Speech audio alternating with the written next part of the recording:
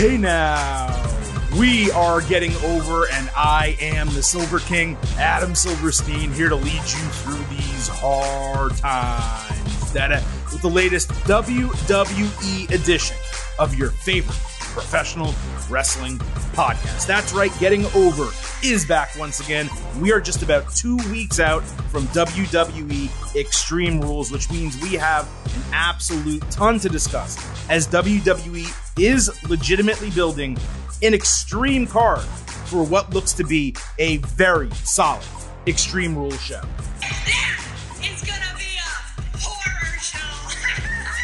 How do you like that? Actually, this one doesn't look like it's going to be a horror show, and I do like it very much. Excited what we are getting thus far for Extreme Rules. But we will get to all of that in a moment because it would not be an episode of the Getting Over Wrestling podcast. I think you guys know. If I didn't remind you off the top that this podcast is all about Defy. So please, folks, we've been doing this for 350 episodes plus. Stop making me ask. Stop being marks for yourselves and go back to being a mark for me. Go back to being marks for the Silver King, for Vintage Chris Vanini. Head on over to Apple Podcasts and Spotify. Leave us a 5-star rating on Apple. Take an extra 30 or 60 seconds out of your life and leave us a written review as well. Let everyone know how much you love the show, why you listen, and tell them why they should subscribe. The ratings, super important. The reviews, even better. They give people reason to go ahead and listen to the program. Also important is following us on Twitter at Getting Overcast. We're tweeting live during all the major shows. We do live shows on Twitter Spaces, polls, videos, photos. We do it all on the Twitter account at Getting Overcast. And recently, we've become basically sleuths for White Rabbit and Feed Your Head when it comes to WWE. Try to find a bunch of clues. Hey, look, they're getting spread around. So go ahead, follow us, retweet the posts, like the posts. You can also send in DMs and tweets that we will go ahead and read here on the air. Again, one more time, at Getting Overcast on Twitter. With all of that now out of the way, allow me to welcome Vintage Chris Vanini into the show. Chris, you haven't been here technically from episode 1, but for the most part, we are now 350 episodes into this Getting Over experiment, if you will. Honestly, man, it kind of seems in some ways like we just started it, like, I don't know, like 4 to 6 months ago. But on the other hand, it also seems like we've been doing it for 5 years. I don't know how to like put those two in the same basket, but that's just how I feel kind of at this unique marking point in the podcast history. It really does. And I know I've only been on a little, maybe more than half of them because you often do the NXT. Oh, yeah, technically. But I mean, you've been show. The co-host. Right. For, long but time. That's, yeah, it does feel like before we started recording, we looked up last year's Extreme Rules and we're like, oh, wait a minute. The horror show was 2 years ago. We've had that drop for like 2 years at this point. Does not feel like that long, for sure. Yeah. And I mean, think of the moments that we've seen and the events that we've covered. I mean, this podcast really started basically immediately before in what was already during the pandemic. We didn't know it at the time. By the time you joined as co-host, we were fully into it. The first, year to 2 years of the show happened in those circumstances. Then crowds opened up. A year ago at this time, we're talking about Extreme Rules. We were saying, hey, you know what? It looks like Roman Reigns may actually drop the Universal Championship here. He's going up against the Demon, Finn Balor. Right? It's a perfect spot. And then what happened. And I think we got actually one of the best WWE matches of the year with one of the worst finishes, perhaps, in WWE history. But here we are 12 months later from that. And we're looking at what has been a completely reconstituted WWE in almost every single area, except for Roman Reigns, not only still being Universal Champion, but now also being WWE Champion to be the undisputed champion. And I'm not a big like milestone guy. We do special episodes here occasionally, right? When it really calls for it. But to look back on, what we have done to this point, what I hope is ahead in the future of the Getting Over Wrestling podcast, folks, I got to tell you, the Silver King has been heavy into doing some research on equipment. There's something called the Rodecaster Pro I'm looking at to potentially purchase with your contributions to make the show sound better and operate better. I'm very excited about the trajectory of this podcast. It's great, Chris, having you along for the ride. And I got to say, like, it's especially coming at a time now where I am more energized about WWE than I really think I have been in my podcasting career. And that dates back to 2 shows I was on prior to this one, both with my company where I work full time. This, of course, is an independent show. But I did that show for multiple years. And in many cases, I had to be the voice of reason on that show. In other cases, they would get very down on the product, and I would have to point out the bright spots. And then we kind of started doing our own show, and it was like, well, now that that's not the role I'm in anymore, we really need to look at all of the legitimate criticisms that we have to give towards WWE. And I just got to say, I'm not trying to put it all on Triple H. I am glad, don't get me wrong, that Triple H has the book. I am the game, JR. There is nobody that eats, sleeps, or breathes this business more than me. And it's just kind of showing through right now in terms of what we're getting on WWE TV from a week-to-week basis. The match quality is improving. The storytelling is improving. We are seeing the beginnings of long-term story arcs that are being created that we hope will pay off. We're putting a lot of faith in that happening right now. But what it's making for is a much more enjoyable television watching experience. There's going to be weeks where we absolutely love it. There's going to be others where, it's 50-50 or maybe we're just not fond of the direction they're going. But we have not yet had an episode of this show where you and I came in searching for positives. It's really kind of the opposite. We're looking for things to critique and criticize because everything is kind of rolling so well. And it's really odd. It's odd that WWE, from a creative standpoint, is operating this well, but it goes to show you when you cut off the head of the snake, the rest of the body dies. In this case, the rest of the body's thriving. The floor has been raised. It's rare now for a few months now that there are many bads or especially uglies when we get into the good, bad, and the ugly on this. I still think some of the stuff at the top outside of the bloodline isn't great. Raw is still lacking not having a top champion. Agreed. Roman Reigns will be on Raw next week or the week after they announced for the season premiere. So there are things. It's not perfect, but it also goes to show just how low the bar was for Triple H to clear. All you had to do was just pay a little bit of attention to what was going on your product, and you could make it much better. Like the potential was always there. We knew it. There were just constantly odd decisions, and just it felt lazy at oftentimes. And it doesn't feel lazy when the product is put together right now. And that comes through watching it. Even if I don't love something, you can tell there's something behind it, and you trust it. That's exactly right. It's like, okay, so we have the good, the bad, and the ugly segment. We grade every segment on Raw and SmackDown with the exception of what we talk about in the main event. And for a long time, it was, well, is it bad or ugly? Right? Or can we find enough decent parts of it where even if the match was short and the booking was stupid, the effort was really good and there were some awesome moves where we can call it good. Now it's completely the opposite. There's so few things that are in the bad and ugly category that we're trying to look at the things that are going well and figuring out, well, how could they have been done better? What didn't WWE achieve that they could have in doing these segments? It's the same analysis that we've always done, but it's from what you said, a raised floor. It's from, well, we're getting longer matches with higher quality wrestling. The storylines make sense. There's not an overabundance of disqualifications, and literally just changing that. And that's the surface level stuff. Just changing that makes the product better. And then on top of that, they're giving us intriguing storylines and things we can sink our teeth into going into not, really the road to WrestleMania begins in January, especially now after day one, that's really going to be the kickoff to this going forward. But they're doing it at a time of year coming out of SummerSlam where in the past, what have we always talked about on this show? The last 2 years at least, WWE falls off around football season. They realize they try at the very beginning to compete. Right? Like last year, they put the WWE Championship on Big E. They had him cash in Money in the Bank. They try to compete with Monday Night Football. They realize they can't. And the creative product just completely falls off. There's a Crown Jewel show. They try to shove too much into a tight window to end the year, and it's all really frustrating. And then we hope, or we hoped last year, around day one, things will pick up and it'll roll into WrestleMania season. Except last year, the Royal Rumble was freaking awful. It was one of the worst we've had in years, and that never really happened. WrestleMania was fine, of course, and night one, I think, was highly praised.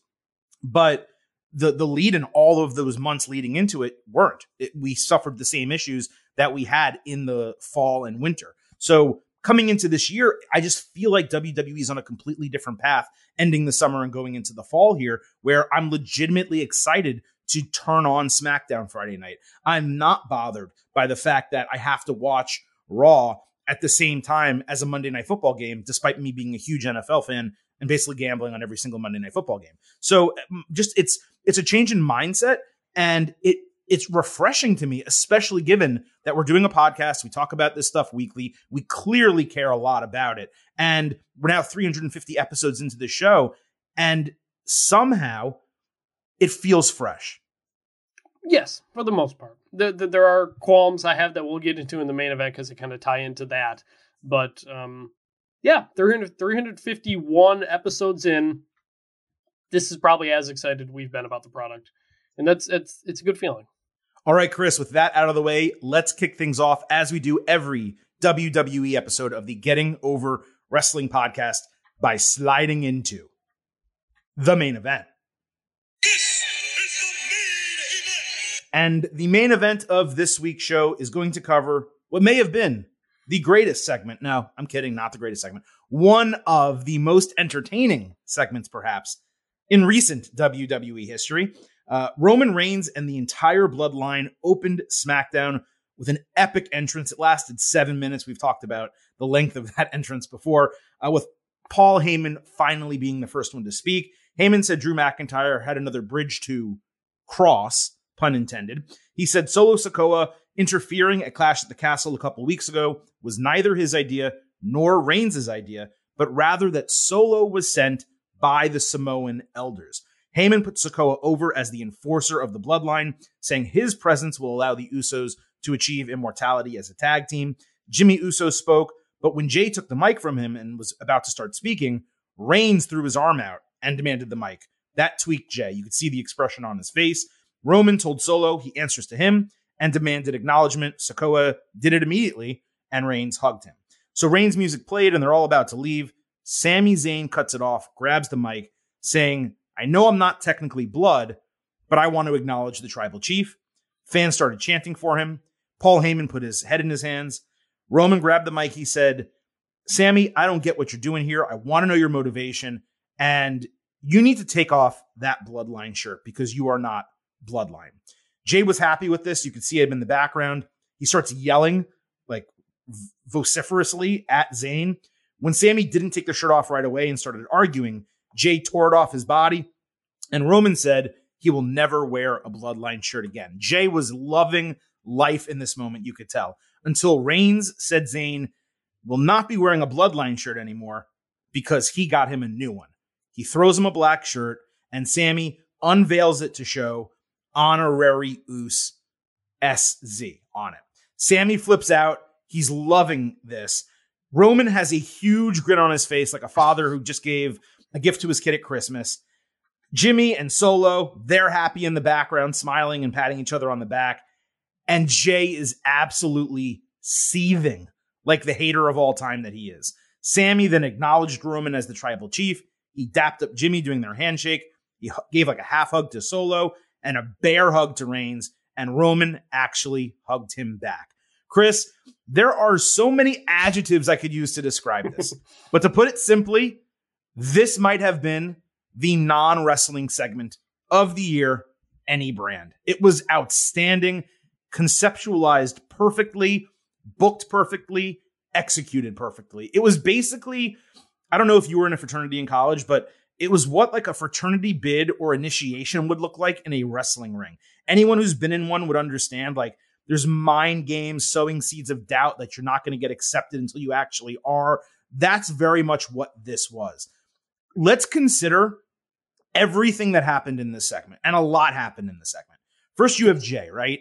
The only member of the bloodline who was physically and mentally abused by Reigns until he eventually acknowledged him and joined. He used to be the clear number 2, the attack dog, main event Jey Uso. He was the guy other than Roman Reigns. Not only is Roman now ignoring his position and his take on Sami, he's continuing to disrespect him.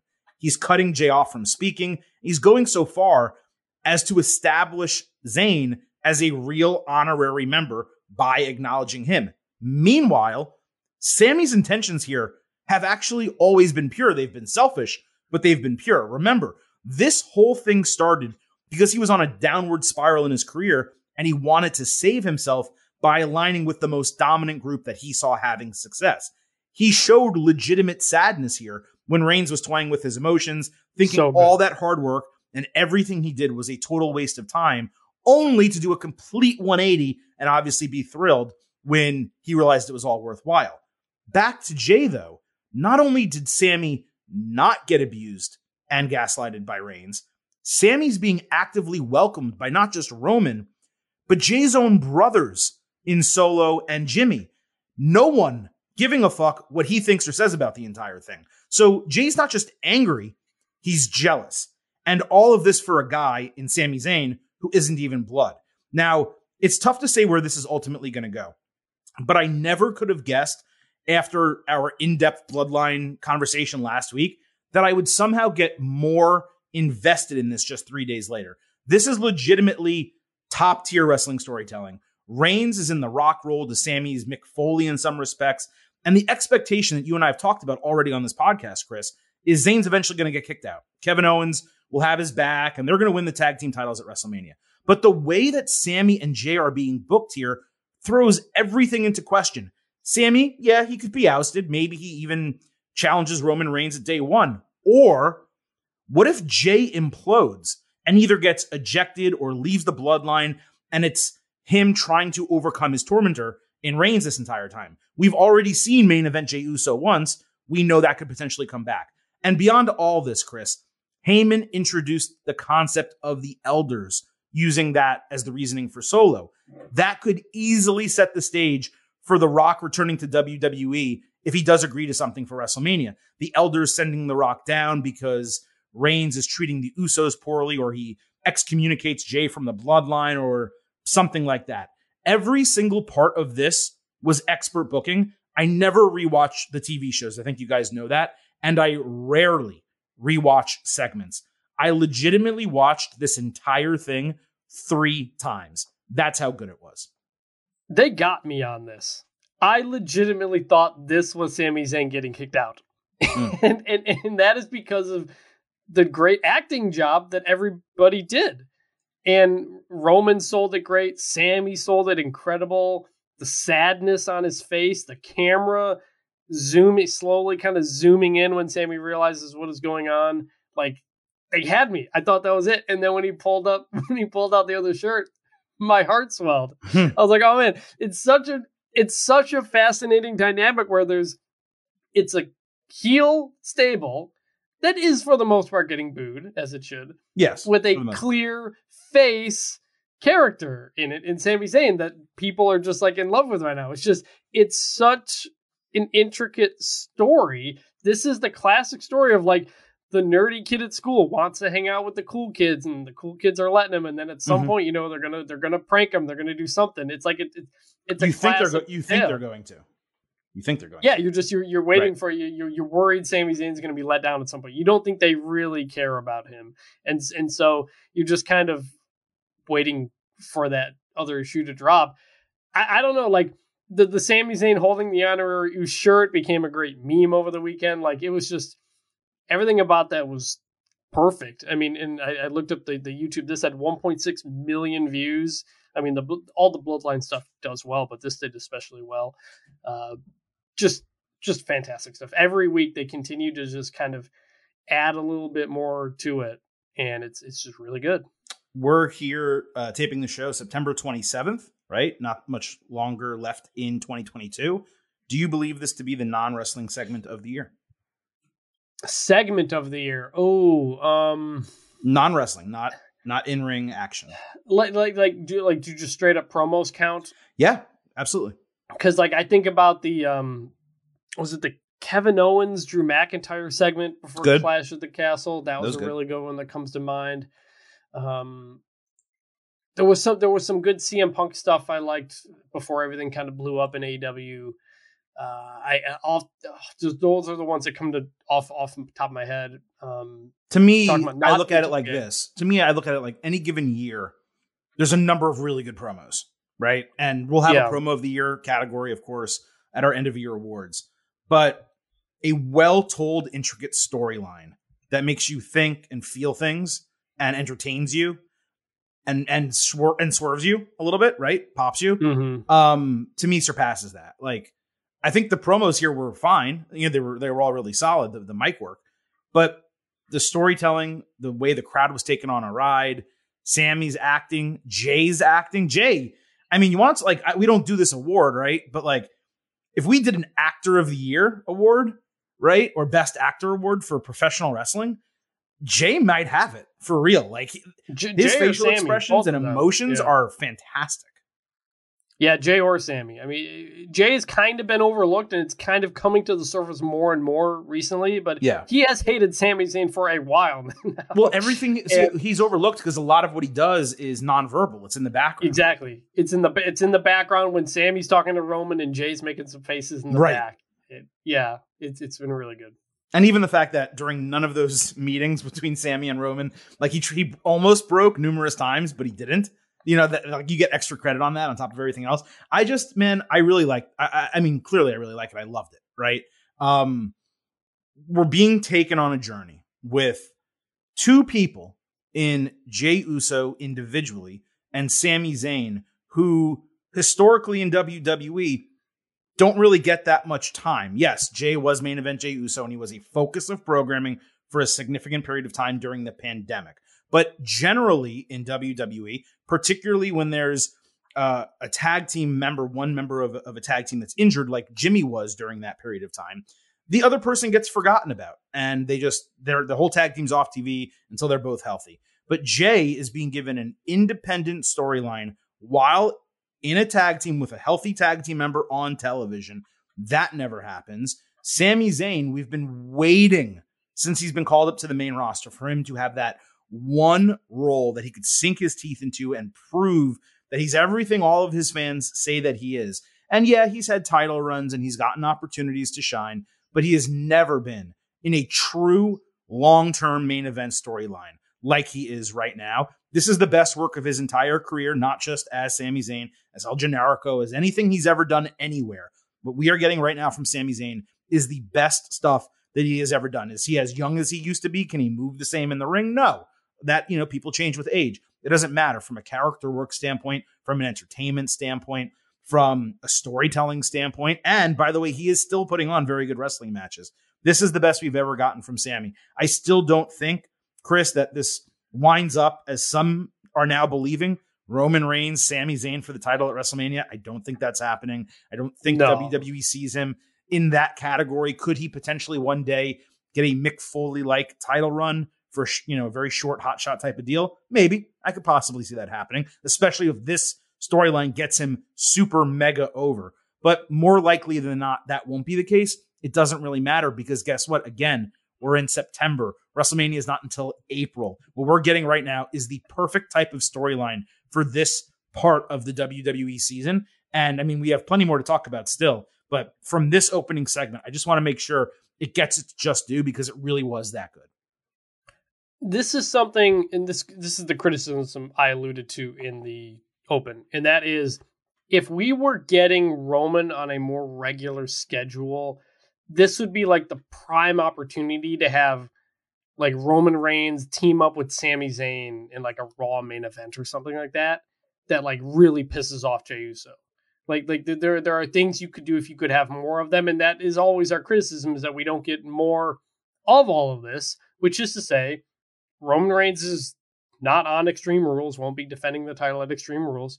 He's fighting Logan Paul at Crown Jewel, and we're probably getting a War Games with the Bloodline, we think, at Survivor Series. Yes. So Yes. we're not getting another Roman Reigns title defense in 2022. Well, that's not true. So Well, I guess Logan Paul is technically. Well, no, yeah, that. But I mean, I could definitely see them doing what they did in 2020, which was having Reigns defend the title on that Christmas SmackDown. They made a really special show. I think he had a steel cage match with Kevin Owens on that SmackDown. So I could definitely see them doing something like that because there is nothing in the month of December. Though, that said, they are doing day one as a pay-per-view. And you have to assume he's going to defend the title there. So I don't know that he won't have a televised title defense other than Logan Paul, but I would be pretty surprised if we go through 3 months, the next 90 days, and the only time he defends the title is Logan Paul in Saudi Arabia. I would just be surprised by that.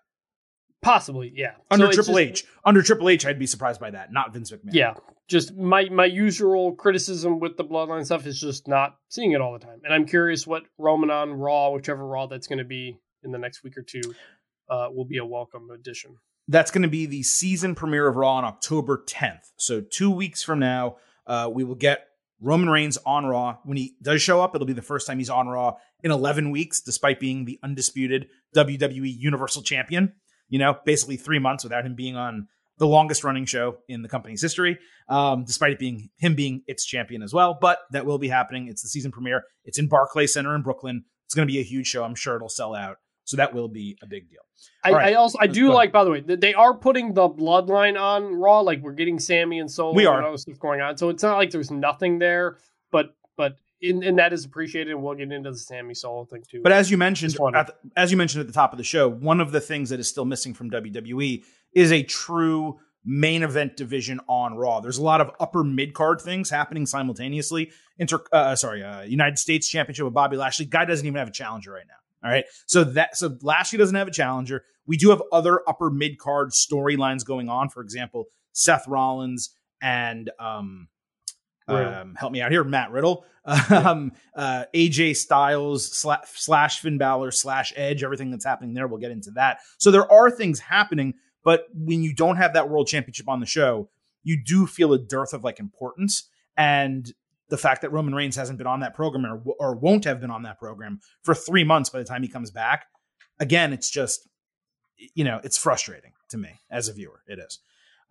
Chris, there's a lot more from this Bloodline storyline that happened on SmackDown moving into Raw. So let's keep going with it as we continue the main event. Madcap Moss and Ricochet gave Zayn a ton of shit backstage following this segment for aligning with Reigns. They were about to call him a certified bitch when Solo Sikoa ran in out of nowhere, like off camera, and legitimately destroyed both of these guys. He looked like an absolute monster. Zayn was legitimized by Solo getting his back here. Next, there was a video package for the Usos that was narrated by Heyman. He pointed out only Demolition and New Day are the teams ahead of them, still in the record books. Sheamus later put over his guys and promised to drag the Intercontinental title out of Gunther's cold, dead hands in 2 weeks on the season premiere of SmackDown. And then the Brawling Brutes did the banger after banger after banger thing in a promo, making that, by the way, kayfabe, the banger after banger deal. This was all setting up the main event of this week's show and one of the biggest matches of the entire week. Most of this was whatever, but I did think the attack segment was awesome. Sammy screaming, "You're dealing with the Bloodline now," while they're like laid out because he suddenly has clout and he has these guys having his back. I thought that was awesome. It just all worked extremely well together. Definitely worked. Loved that video. The video package talking about the other title reigns and stuff like that. I was at the Money in the Bank when the Usos first won the SmackDown titles, and that was a pre-show match, which I don't think we remember is when they first started this. That's crazy. So that the Usos are among the greatest tag teams of all time, are Hall of Famers, and sometimes they have been used as simply lackeys in this Bloodline storyline, and so it is nice to see when they get the credit they deserve like that. Yeah, I definitely agree with that. So let's move to the main event of SmackDown. The Undisputed Tag Team Championships were on the line. The Usos defending against the Brawling Brutes. You'll remember they won the #1 contendership last week. Jay and Sammy argued during the match. Jimmy hit a big Samoan drop, but Butch on the hot tag caught him with a big kick for a near fall. There was a great sequence with a ton of super kicks both ways. The Usos then caught Butch flying on a moonsault with a double super kick for a near fall that sent the crowd into an absolute frenzy. Ridge Holland caught a double super kick attempt and picked both Usos up onto his shoulders for like a double toss slam that got another really big pop. Suddenly, Ridge Holland is completely over, by the way. The Brutes then hit their heel kick power slam type of finisher, but Jay broke the fall at 2.9. The crowd at this point's on their feet going nuts. Sammy grabbed a chair. Sheamus stole it. Sikoa saved Sammy by stepping up to Sheamus. But at that moment, Imperium ran down and attacked Sheamus at ringside, with Gunther leveling him with a boot. The Brutes went to save him, but the Usos caught both of them blind with super kicks, like to the side of their head, before finally hitting Butch with 1D for the win and title retention. This was so freaking chaotic, especially in the finish, but the booking was expertly done here. The Brutes came out looking strong, the Usos retained the titles, and the Sheamus-Gunther storyline advanced. All things that needed to happen coming out of the match. Oh, and the match, by the way, it was really good also. I went 4.25 stars and an A for the wrestling. There was also internal storyline progression here with Solo saving Sammy. And then in the post-match, Sammy shoved Jay aside to get to Jimmy for the huge celebration and win inside the ring. The dynamics between them are great. All of the little mannerisms and facial expressions put this thing over the top. It was a great main event to SmackDown. This match was awesome. I literally wrote down, this is a banger. And I say this every time the Usos have a big match, but they are maybe the best tag team ever at breaking up a pin at 2.999. Yes, they are. Just every single time you think, oh, this might not be the time. And then right from the back of the camera, they dart in and get it. Like that is the equivalent of like a singles wrestler kicking out at 2.99. To me, that extra 100th of a second makes all the difference in the world. It's so important. And Randy Orton's one of the best ever at doing that very, very late kick out. And the Usos are the best at breaking up a pin as a tag team. That's it. It really emphasizes the team part of it. And that's what has made the Usos so good for so long, is that they really are a tag team. They're not just two guys put together and kind of doing that type of stuff.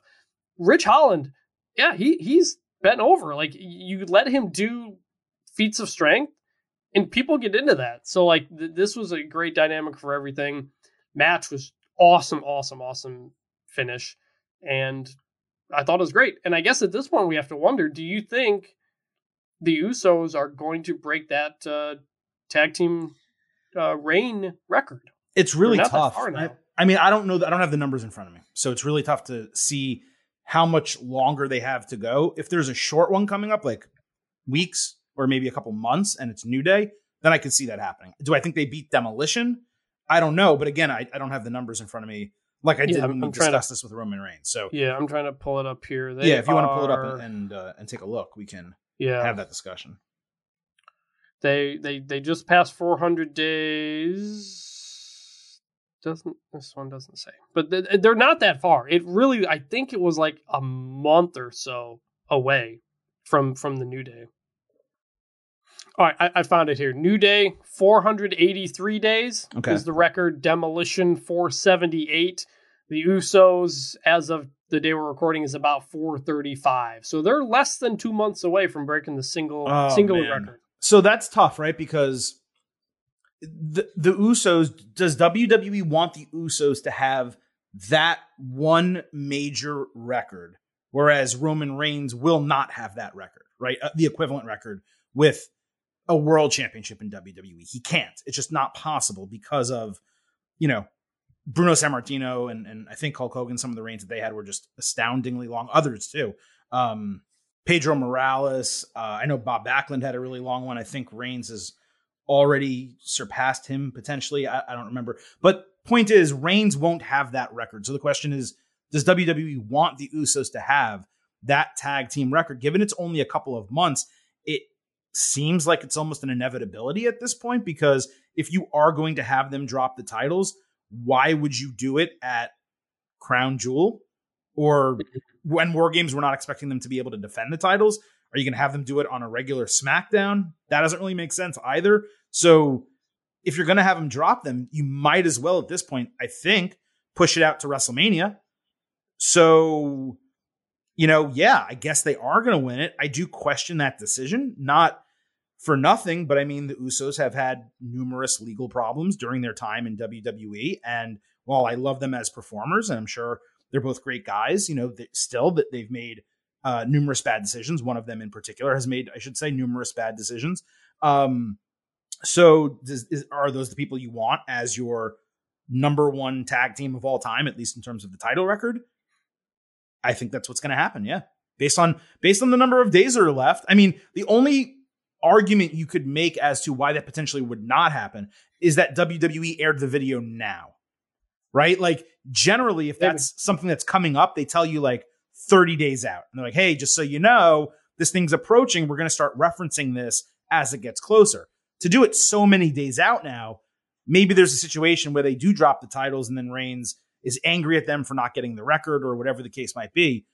But if I had to guess, given the short window, given the events that are forthcoming, given the fact that they don't even have a tag team title challenger, and I don't know the last time they defended the titles on a premium live event, I'm going to go ahead and guess, that they do break it.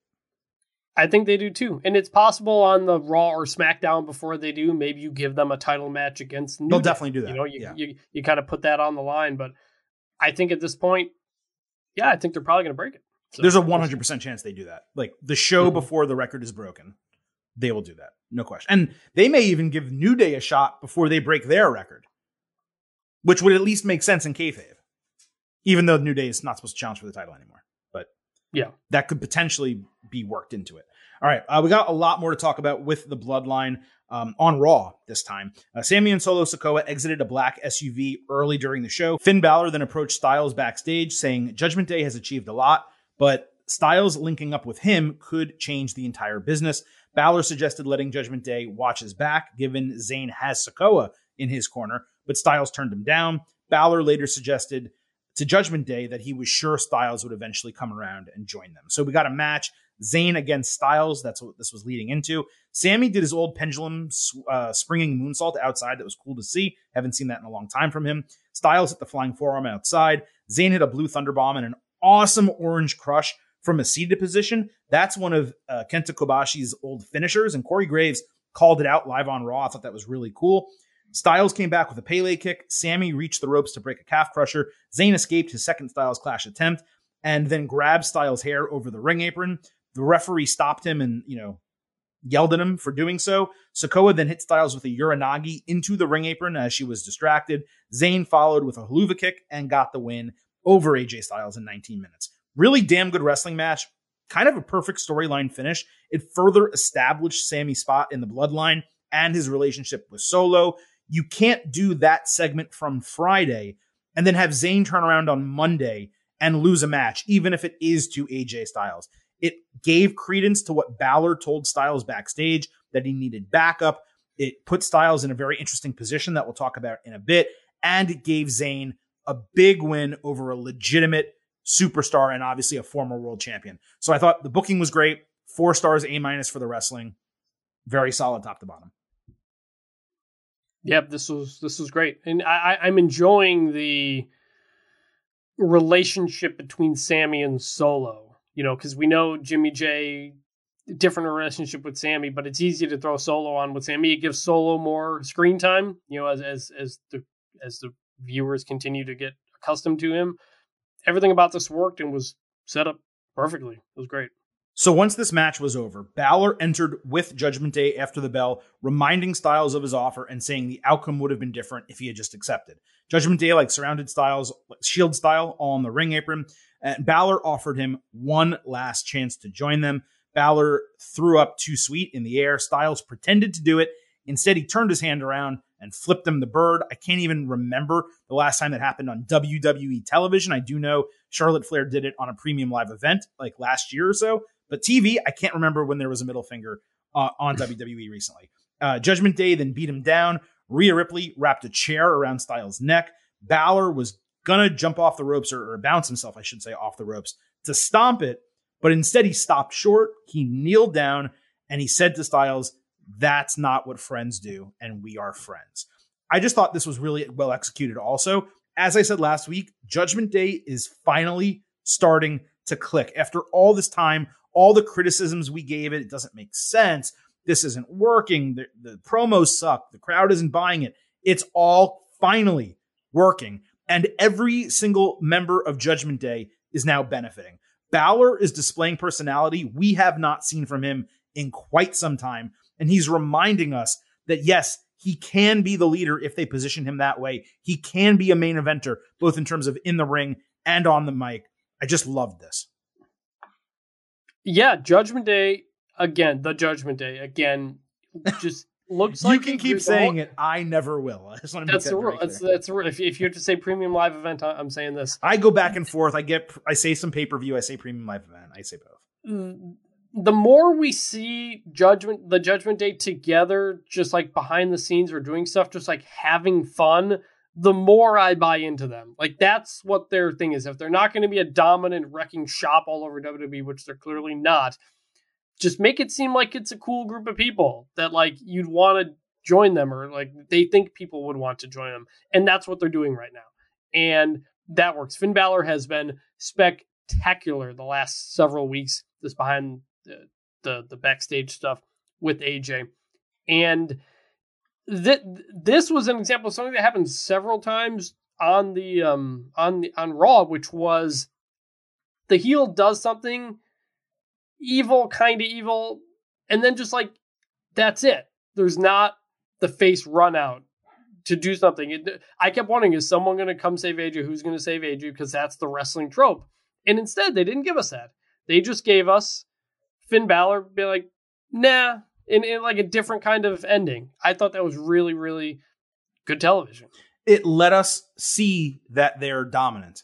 And it also gave us credence to the storyline that they were telling with Balor and Styles, where we're like, why would Styles join them? Like, it doesn't make any sense for him to want to do that, in both storyline reasons, in terms of like his feud with kind of Judgment Day and when Edge was there and everything that was kind of going on with that. And of course, him kind of coming back as a babyface, them clearly being heels. Why would he want to link up with them? It didn't make any sense. This provided a reason why we can at least think, maybe Styles will join them. Maybe we will get Balor and Styles together. That's pretty interesting. So that's why I appreciated it. And I thought that it took the storyline that, I'm not saying it didn't make sense, but it was loose, it was thin, and it added a lot of depth to it in a spot where a heel faction got to stand strong. And it's also really cool, Chris. There's groups all over WWE right now, but there is a big time faction over on SmackDown, the Bloodline, that has its tentacles a little bit in Raw because they have all the championships, so they get to go on both shows. And there's also a faction now on Raw that they're not dominating to the same degree, but they are making an imprint on the product pretty much the same way that the Hurt Business did, where like it matters and it's something that is used throughout the show, but it's not something that dominates the entire show like the Bloodline does on SmackDown. So I'm just really appreciating what they're doing with Judgment Day. And actually, on that note, there's even more to talk about from Judgment Day. So let's move into our next segment and do exactly that. Let's go to the good, the bad, and the ugly.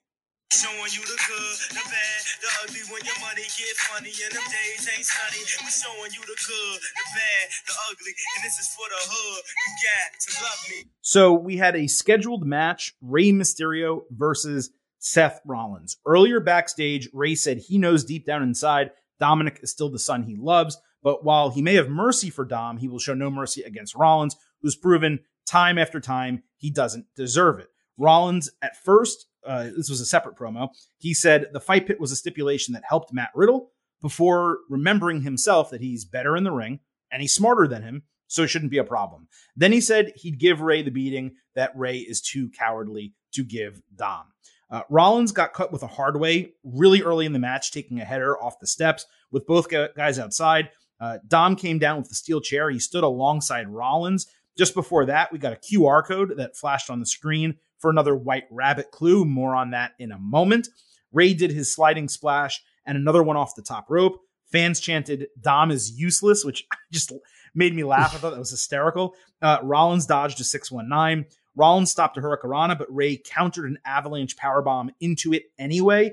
Dom dared Rey to do the chair shot again. He, of course, didn't. The referee stopped Rollins from going outside to get him for some reason. I couldn't really figure that out. As Rhea Ripley ran out of the crowd to push Rey into the post, they rolled him inside. Rollins hit the stomp. But instead of going for the fall, he put Rey in a Peruvian necktie for the win. That submission finish was definitely not on my Raw bingo card on Monday night. In fact, I did some research, Chris. It was the first time in Rollins' career across WWE and Ring of Honor, perhaps even beyond that, I couldn't find a single instance where he won a singles match via submission. And I just wish they had given that note on television, because that's legitimately unique that it had never happened before. He's won matches via submission in tag team situations, but it's always been his partner doing the submitting. Becky Lynch in WWE. I think Bryan Danielson in Ring of Honor, he teamed with for a period of time. He did that. So, and other people that he teamed with in Ring of Honor won matches via submission in tag team situations, but it was never him doing it. I just thought it was so unique and cool and a missed opportunity that they don't really miss these days. Strong wrestling here, completely sensible finish, given the Mysterio storytelling, a proper way to get Rollins over a legend and give him some submission bona fides ahead of the Fight Pit match. So a clear and obvious good. Definite good. I even thought the Rey promo before was quite strong for Rey. You know, like sometimes he's kind of articulating the Dominic stuff and it's a little too wordy sometimes, but I thought he kind of got to the point in this and it worked. And so it set up the match really well. Seth doing the promo and again, not having like Riddle come out and do something instead of that, just leading into the Rey match. I like that. I thought the match went a little too long and we didn't really talk about this, but that first hour that's not really going up against Monday Night Football, or partly is. I think there were 2 matches in that first hour that were quite long. To me, it was a little bit too long, but it was a good match. Unique finish, like you said. Definitely good. Yeah, most of the matches on Raw were lengthy, for sure. I mean, I don't take the time of every single match. I usually only do it when it's something I think ahead of time might be notable, whether it's going to be short or long. So I didn't get the time, I think, on this one. I don't think I said how long it was. No, I didn't. But yes, there were multiple lengthy matches that were like probably between 15 and 20 minutes on Raw. And this was definitely one. I do agree that it actually went a little longer than it needed to. But I think the goal of WWE when it does this, especially now during Monday Night Football, is if you're in the middle of watching a match, theoretically, you're not going to just change the channel. You're going to wait until the match is over. So they're trying to keep people on the screen more. It's also why there was a spot I'm going to criticize later where they started a match, and I'm not even exaggerating. They started a match, rang the bell, and immediately went to commercial break. And it was like infuriating. I do expect that is something that they're specifically doing now during Monday Night Football. They've always done that to a degree, but now it's more purposeful, I think, than ever. But plus, Chris, look, I'd much rather a 16-minute match than a 6-minute match. And it shouldn't necessarily have to be one extreme or the other. But if I had to pick an extreme, I'm going to go with the lengthy matches. Right. I find myself when Raw opens with a long match, it just kind of makes the rest of the show drag for me. That might just That's fair. I agree with that. But just how I go. I do agree. I prefer most of the time TV shows starting with a segment, commercial break, you come back, the match happens. That you can't do it every single week. You have to give variety. But if I had a preference, like, hey, what's a perfect episode of TV for you? That's how it starts. I'll agree with that. Let's keep going here, kind of tangentially related to this as well. Riddle was startled by Bobby Lashley backstage. Lashley wished him luck against Damian Priest. They had a scheduled match on the show and reminded that they have experience inside the cage while Rollins does not. Riddle thanked Lashley, but Lashley reminded Riddle, don't ever get involved in my business again, even though I know last week when you kind of tried to help me against Rollins, it was well-intentioned. Don't ever do it again. Priest was asked backstage if he would be easy on Riddle because they are former close friends. He called it a dumb question, saying Judgment Day is his family now. Priest then said Riddle's neither a cage fighter nor his friend anymore. So we had Riddle versus Priest. This was the main event. Balor saved Priest and ate a PK so Priest could catch Riddle flying with a forearm and a crazy broken arrow into the corner of the barricade right by the timekeeper. Priest later pushed Riddle off the top rope into the barricade and Riddle sold a rib injury. Riddle hit a superplex. Priest did the bell clap. Riddle powered Priest into Bro Derek for a great false finish. Ripley distracted as Riddle climbed the ropes. Priest took him off the top rope for a razor's edge, but Riddle escaped it and ate a clothesline instead. I guess it was more of a lariat, probably. Priest then hit a facebuster for another false finish. Riddle flipped out of South of Heaven. Priest countered the RKO. Riddle countered the Reckoning and caught Priest flying with a pump knee. Balor distracted when Riddle was going for the RKO, and Riddle rolled off Priest's shoulders into a cradle for the win in 17 minutes. I should note this was the main event. I think I forgot to say that. Judgment Day attacked him immediately after the bell with Priest hitting South of Heaven. Suddenly, Edge returned to make the save on Riddle. He ducked Balor and speared Priest. Ripley saved Dom, and Edge speared Balor to stand tall at the end. Edge then grabbed the mic and said he'll always come back because he never quits, and he challenged Balor for an I Quit match at Extreme Rules as Raw went off the air. Okay, lots to unpack here. The backstage segments were great. Priest promo is part of what I was saying earlier about Judgment Day really finding itself. This was another example of that. The match was also fantastic. The finish protected Priest. It simultaneously gave Riddle a big win against the odds. I went 3.75 stars and a B+, mostly because there was so much interference and distraction that it really kind of took away from the wrestling, but it was still really good. And then you get to the post-match. With Edge, it was awesome because he didn't sell this latest injury for months, and he was able to return in Canada to a big pop at the end of Raw in a situation where the babyface needed help, as it was already established earlier in the show that Styles was outnumbered. Here, he was making sure the same thing didn't happen to Riddle, or at least it didn't happen further to Riddle. We can talk about the match booking for Extreme Rules in a moment in terms of Edge and Balor and the stipulation, but in terms of the match and the segments we all got on television, I thought it was good.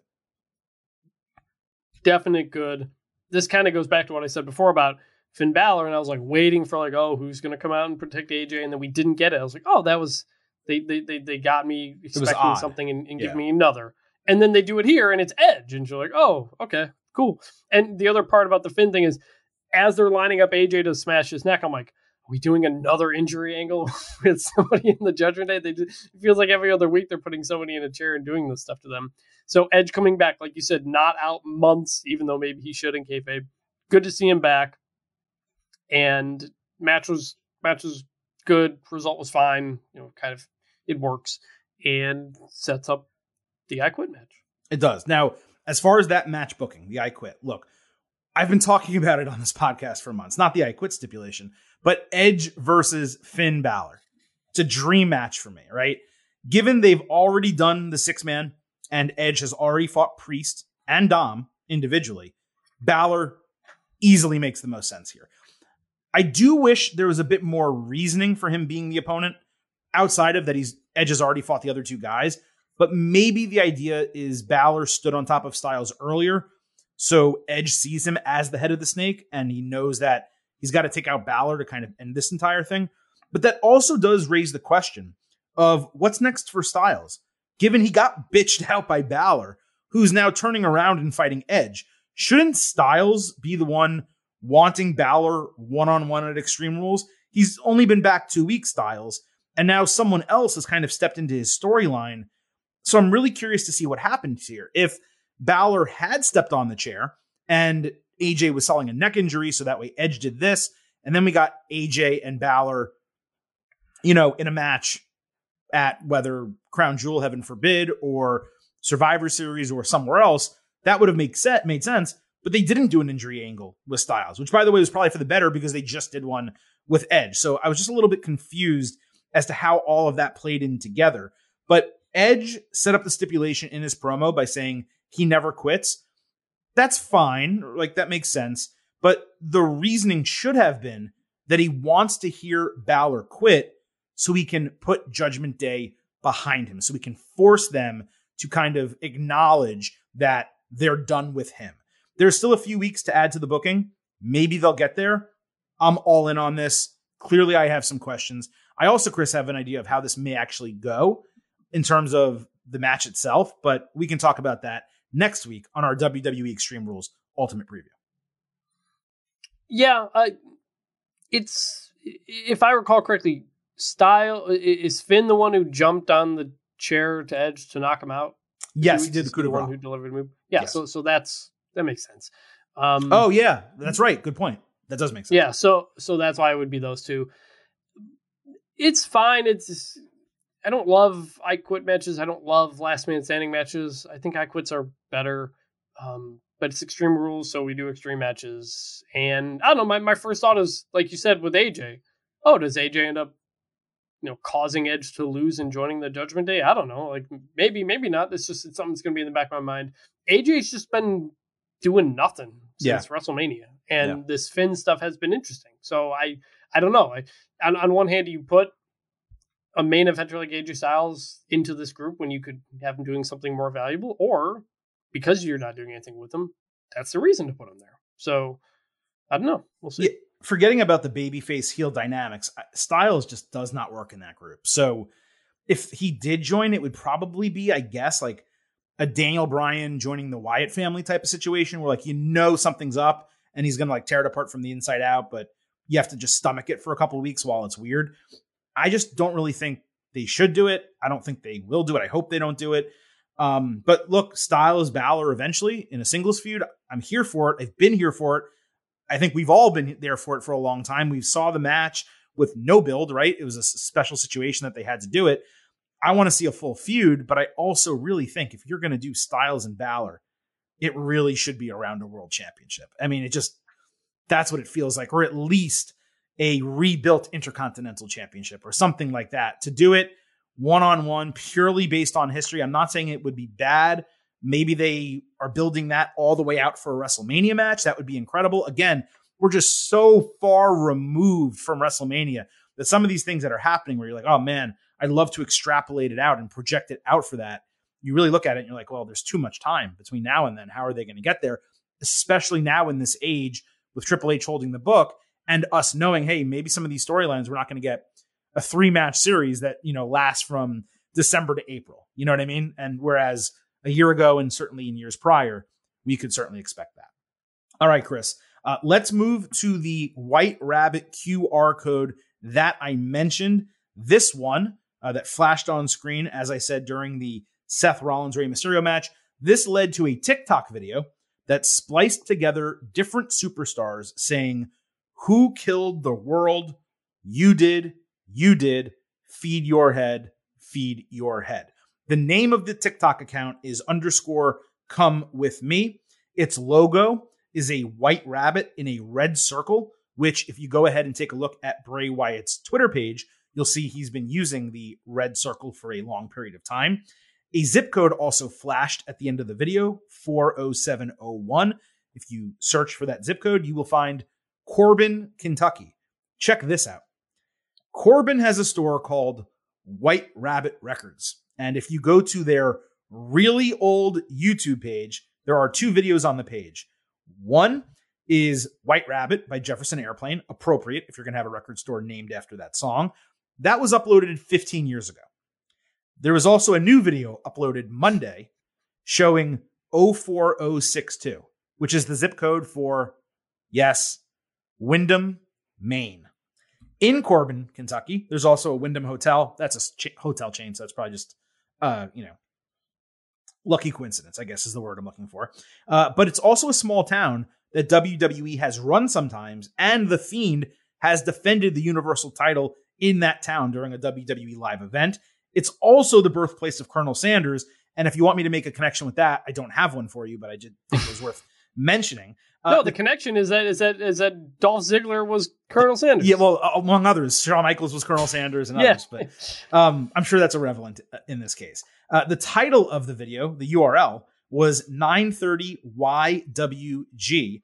930 is the date of this Friday's SmackDown, and YWG is the airport code for Winnipeg in Canada, where the show is located. So that's clearly also a clue. There were also coordinates in the video that pointed to some really random giant pink rabbit on a mountain in Artigiana, Italy.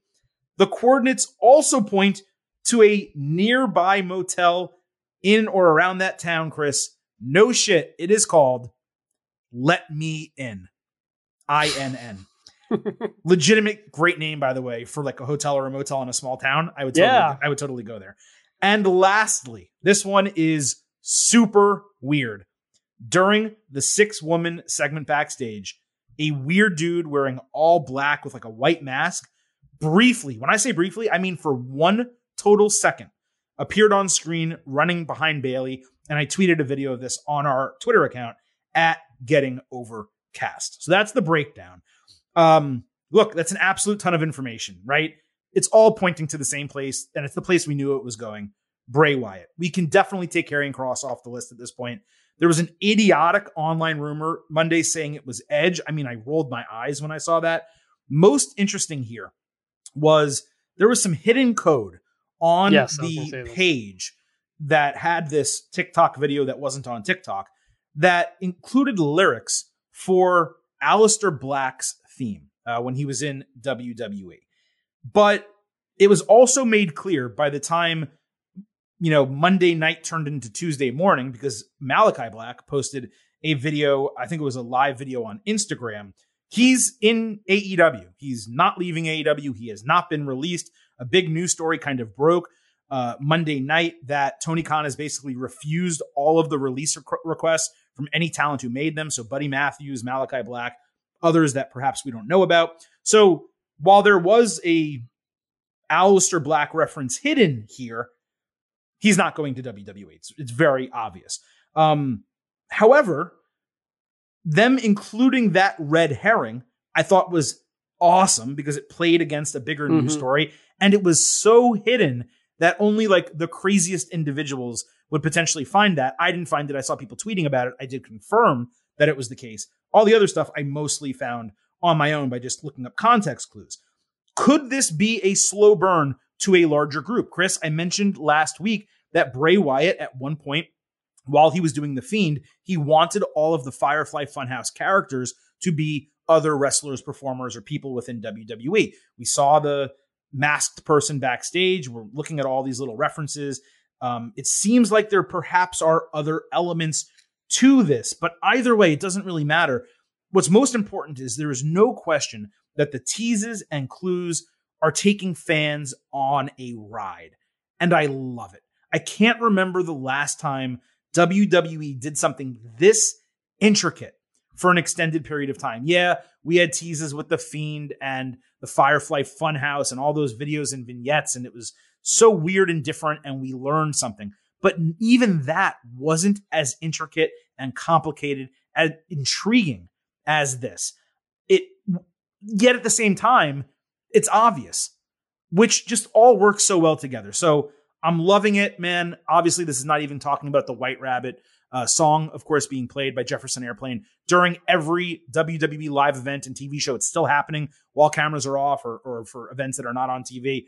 I'm loving it. It's popping me. And I'm happy to go along for the ride. I don't need him showing up soon. It can be Extreme Rules. It can be Halloween. I don't give a shit when it is. I'm excited to get Bray Wyatt back.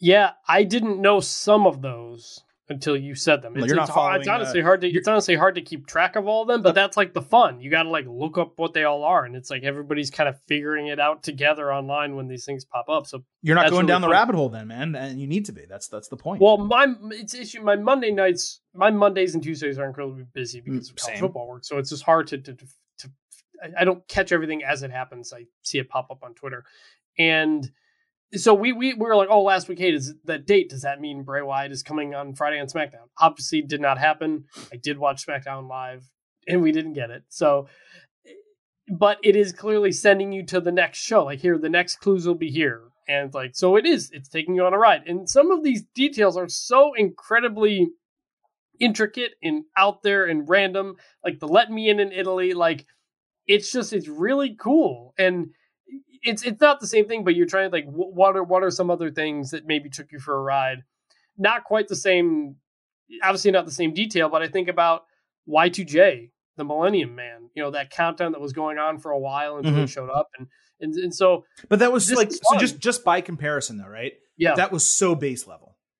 It was just a vignette or a little short video. I was a kid. I wasn't looking on the internet to see Jericho was coming and stuff like that. Right.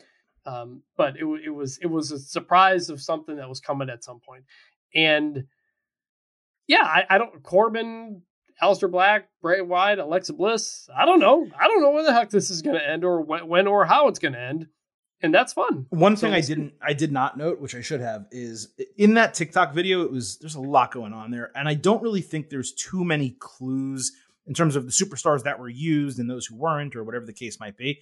But there was like something that was shiny and reflective in that video. It was like an astronaut helmet or something like that. And Alexa Bliss was in the reflection of that. We also had, I think it was last week, Damage Control said something to Alexa about like, you know, you're lost and you got a lobotomy and some shit like that. And that does concern me a little bit. I don't want Alexa Bliss involved in whatever Bray Wyatt is bringing back. I loved them together. I thought she freshened up that storyline a lot. I don't want to be reminded of how it ended.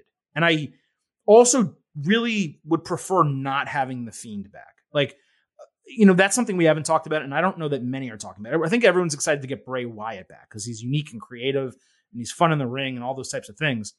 But I really don't want the Fiend. I want a third incarnation of him that's different than what we've already gotten. How do you feel about that? As far as Alexa Bliss, she is doing nothing right now. I know she's in the team, but she has been back for months now and barely even gets mic time.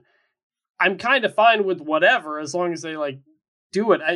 We didn't love the therapy. You know, John Cena got taken in the Firefly Funhouse. He showed up a year and a half later and was just like, well, that was weird. So like, it's not like they always come back and have to like explain what happened. Well, I think the Fiend. They just need to allude. They just need to allude to it. So like, you don't have to involve Alexa Bliss in the whole thing, as long as it comes back and acknowledges that Alexa Bliss is the one who kind of killed the Fiend or whatever. Yeah, I'm fine with that acknowledgement. While we loved the Fiend and they did figure some stuff out by having Bray wrestle as the Firefly Funhouse character and creating that, you know, option as well. The Fiend was a very problematic character, not problematic in the sense of like, you know, PR or anything like that. But problematic in that it created booking issues. Like you couldn't beat this guy. And obviously we saw what happened with Seth Rollins in the Hell in a Cell match where they gave a DQ in a Hell in a Cell match. It was just absurd, right? So, and if you have this guy who's that dominant and can't be beaten, well, then he should be champion. And they did eventually make the Fiend champion.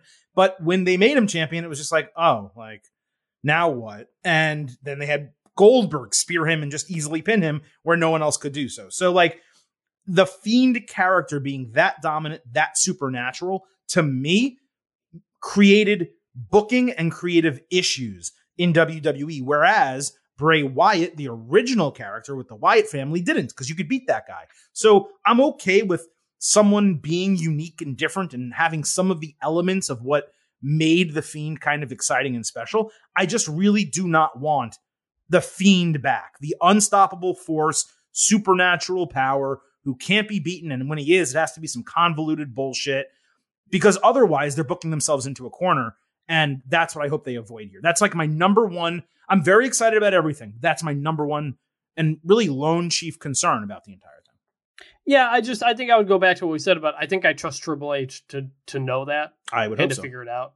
And he talked about Bray Wyatt on that Ariel Helwani interview. And look, when Kane debuted, Kane is shooting fire out of turnbuckles. He's lightning. He's got lightning coming out of the sky. Like, wrestling has had weird, spooky stuff, and Kane only ever won the title one time, and he lost it the next day. So it's like, you can do that and keep them out of the title picture and figure that stuff out. And again, I think I trust Triple H to whatever plan they have. I think he knows that because it's pretty obvious. Lots more still left to get to here in the good, the bad, and the ugly. More than midway through SmackDown, Drew McIntyre hit the ring and announced Karrion Kross would finally have his first match at Extreme Rules. McIntyre unveiled a strap, saying that it would be their stipulation. Kross made his full entrance, but McIntyre got up on him and strapped him up. McIntyre beat Kross's ass with the strap and was about to deliver a death blow when Scarlett got in his way.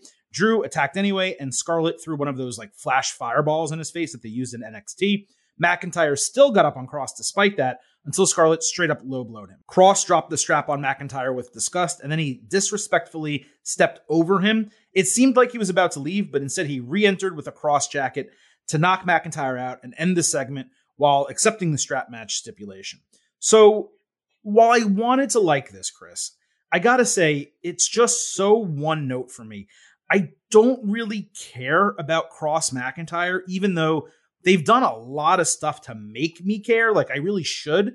And this just seemed like a lazy continuation of the storyline.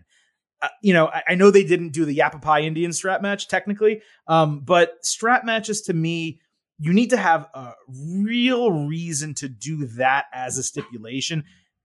Cross isn't avoiding Drew. Drew's not avoiding Cross. So you don't need to keep them together. It really felt like this should have been a different type of stipulation. I didn't find it to be awful in any way, but again, it's just one note. It's not exciting me.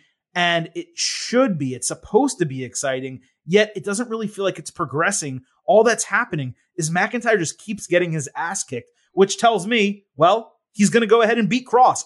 If not that, then McIntyre's about to get like a 3-month vacation, and they're using this to write him off for a period of time. So yeah, it wasn't awful, but I am saying bad here. Yeah, it wasn't terrible, but it was very forced. You just laid it out. The strap match coming out of nowhere. It just feels like, oh, it's Extreme Rules, so we got to do this. It's not like Cross really cost McIntyre anything.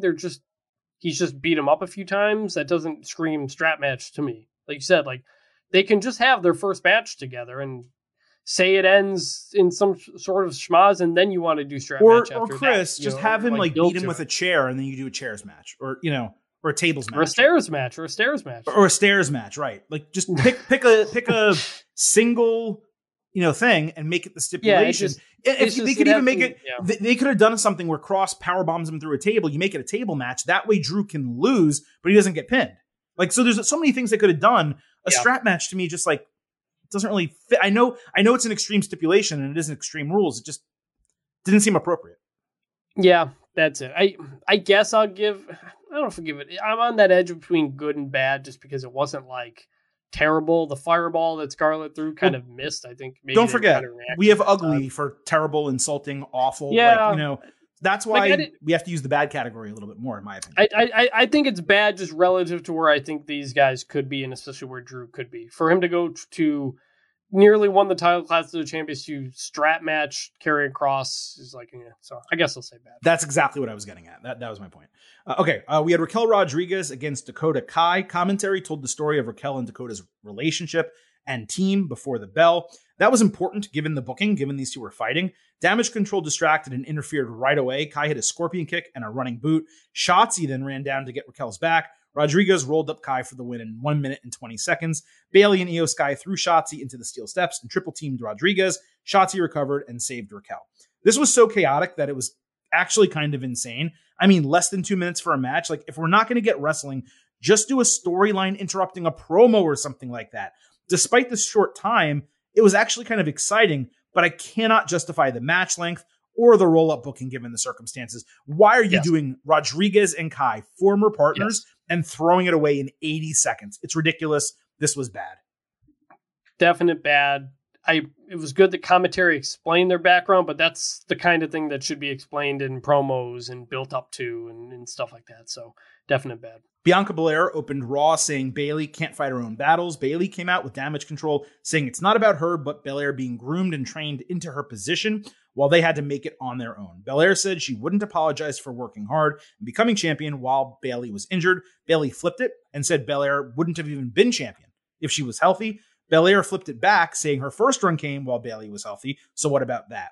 Belair mentioned dumping Bayley into a ladder last time they fought, and Bayley loved the idea of a ladder match at Extreme Rules, which Belair accepted. So we also had a scheduled match, Belair against Io Sky. This started extremely weird. I mentioned this earlier. Belair dropkicked Io, who was, for some reason, like transfixed on the referee with her back to the champion for no reason, for like a minute before the match even began. It immediately went to commercial as soon as the dropkick came through, and it came back to the Bloodline arriving at the arena before finally getting back to the match 5 full minutes after it began. I know the goal was to show Sami and Solo before Monday Night Football kicked off. It made sense for them to do that. But either don't start an advertised match before the break in that case, or at least put it picture in picture during the commercial break. We know USA Network can do it. You don't have to do it all show long, but in that spot, while you're trying to keep viewers before Monday Night Football and you begin a match right before a commercial, that's where you need to use picture in picture. Anyway, Io slammed Bianca's head into the post with a running dropkick off the apron. Belair hit a great roll-through double vertical suplex. Io stood on Belair's braid, but Bianca tripped her with it. Fans chanted, "This is awesome." Io hit a flying crossbody, but Bianca rolled through for a fallaway slam. Io caught Belair on the ropes with a falling type of arm drag. Belair pushed Io off the top rope to stop her moonsault and did a pendulum splash outside. Then she avoided a springboard from Io coming back in, caught her stumbling, and hit the KOD for the win in 18 minutes and 15 seconds. This was the long match that you were talking about to open the show. I thought it all delivered, I gotta say. This segment really helped clarify the angle between Belair and Bayley, plus it helped further explain the existence of Damage Control. And while I hated the first commercial break, the match got a ton of time, even despite the commercial, and it was a tremendous watch. The problem with the match was Belair got the vast majority of the offense. It did not help Io whatsoever. It was way too one-sided from a booking standpoint. I guess the idea was to give Belair her power and prestige back, given she did take the L and did get pinned at Clash at the Castle. So despite a lot of issues I had with how this was kind of like scheduled and set up, the promos were great. The match, the quality of wrestling was high, way better than their first one. So for me, it was an easy good. It's a good. I thought the promos were okay. I'm, like I said, completely out on Alexa and Asuka being here anymore. They're doing nothing. It would honestly be better, since we are going toward Bayley Bianca, if they just kind of went away and Bianca had to battle the numbers or something like that, like just to put her at some sort of disadvantage here. It's weird. I don't care about these groups or their group feud anymore. It's just, it's pointless. Bianca's promo was good. I saw someone pointed out that Bayley was wearing a yellow jacket and that Bianca was wearing yellow like 2 years ago when they made the stipulation for their I Quit match between them or something like that. So that was I think that was probably a little touch there by Bayley kind of calling back to that, which was nice. Match, I was glad the match got time, but it was, like I said, too long for, I think, an opening the show type of match. It was good. Expected result. Still gives us a good. Right. But I want Bianca, like, she doesn't feel like she's in peril or at any sort of. Oh, see, now I think she is. So let me get facing to any sort of adversity. Let me get to that, because now I think she is. And I agreed with you with that previously, but this booking to me is interesting because, first of all, it's going to be the first ever one-on-one women's ladder match on the WWE main roster. Never happened before, which is odd, awesome, but accurate. Kind of wild to think about that. This stipulation, though, for me, it provides an out for Belair to drop the title. Damage Control could do something like tie her braid to the bottom rope to prevent her from climbing the ladder. Belair's been champion for nearly 6 months now, and it's a better reign than her last championship reign. I think that's fair to say. But it is getting a little bit old and stale. And on top of that, there's not a dearth of challengers per se, because there's plenty of women there. But at the same time, it's because like Asuka and Alexa Bliss are on her side and the other women on the brand aren't really being utilized. It's only the people kind of within these two groups. I'm looking for something fresh, different, and new. I could definitely see a championship change coming on this show. I think so too. And look, heel champions, you don't typically have long reigns for face champions because that's not a story. It's not a story if Bianca is so strong and amazing and has friends backing her up and she continues as champion. Like, that's not a story. That's not interesting. So I agree that this is a spot where that could finally happen. I think I got to see a go home before I make a pick. Yeah. But I think definitely. We have an Ultimate Preview show, right? Next week. So we will make our picks without a question on that show. Nikki Ash was waiting in the ring for her match when suddenly Candice LeRae's music hit and she made a surprise main roster debut. Why did I say surprise? I have no idea. A surprise main roster debut. Commentary put her over as similar to Gargano and Owens, and she used the Poison Pixie gimmick that she had at the end of her NXT run. Candice won with an avalanche swinging neckbreaker in 1 minute, 45 seconds. After the bell, Nikki pulled her mask off and collapsed in the corner, clearly depressed. I couldn't tell if she was crying, but clearly upset with herself. Now, normally I would criticize a match this short But given Candice just had a baby and hasn't wrestled in front of people in 15 months, and she beat the lowest women's wrestler on the totem pole on Raw right now, who is in the midst of some reinvention storyline that seems to be taking a long time to really get started, the timing for me wasn't an issue. I also want to clarify before I give my grade, I love Candice. She's a great veteran presence to the main roster. I'm thrilled that she's there. It also sets up the possibility maybe Indy Hartwell comes up and they become a tag team again. So I'm extremely positive about the signing and the appearance. But as a segment, this was bad. Candice is not a big enough star for her debut to carry a segment. This is a situation where it would have been better for them to announce her signing and build it up over 2 weeks with like video packages and highlights showing how awesome she is. Right now, Triple H is kind of using almost the same formula for every debut. Boom, there is someone new, they're in a match, and it's a surprise. He did it with Hit Row. He did it with Johnny Gargano, not a match, but a surprise kind of appearance on the show out of nowhere. He did it with Candice LeRae. The difference, I think, he also did it with Karrion Kross, randomly showed up on a show. The difference, I think, is Dexter Lumis, who, yes, also randomly showed up, but it was as a character who we didn't know who it was initially, and it was a weird and different thing. But this was just bland. It was as bland as a debut possibly could be. I don't understand why she's using the Poison Pixie gimmick as a babyface when that was a heel gimmick over in NXT. It also, they're kind of acknowledging that Gargano's her husband. He's not in any way like that. Not that men and women who are married need to be the same, but her change in NXT came when Gargano turned heel. It kind of happened simultaneously a little bit. So the whole thing just didn't really work for me. Something did happen later. We'll talk about it in a moment that worked better. And was maybe even a better way to introduce her that as opposed to like doing it this way. But in terms of the match and the segment in which she debuted, I'm giving it a bad. I am someone who comes from not watching a lot of NXT, so I'm vaguely familiar with the work she did there. So in that sense, I thought this was fine because it's not like she was a major return. She's not someone that needed a ton of vignettes, so hype up Candice LeRae is coming or something like that. Like I don't know, doesn't mean that much to me because she hasn't been on the main roster before. I think it's great that she's there. I thought it was interesting, like you pointed out, her debut here was almost exactly the same as Johnny Gargano's, which was also, I believe, in Canada, right? Yes. So they're both in Canada. They both kind of do the same thing. Neither of them are Canadian, by the way. Just right, but it was in front of a crowd that I think gave it a special reaction. She got a pretty good pop for that, and commentary went nuts for it. They went more nuts for that than they did for Johnny Gargano's debut / return or whatever. So I thought they did a fine job of making her feel like she's someone that you should take seriously. And she got a squash match, and it was fine because I don't think she's not someone who's going to come in and immediately go into the main event. So I thought this was fine. I thought it was a good.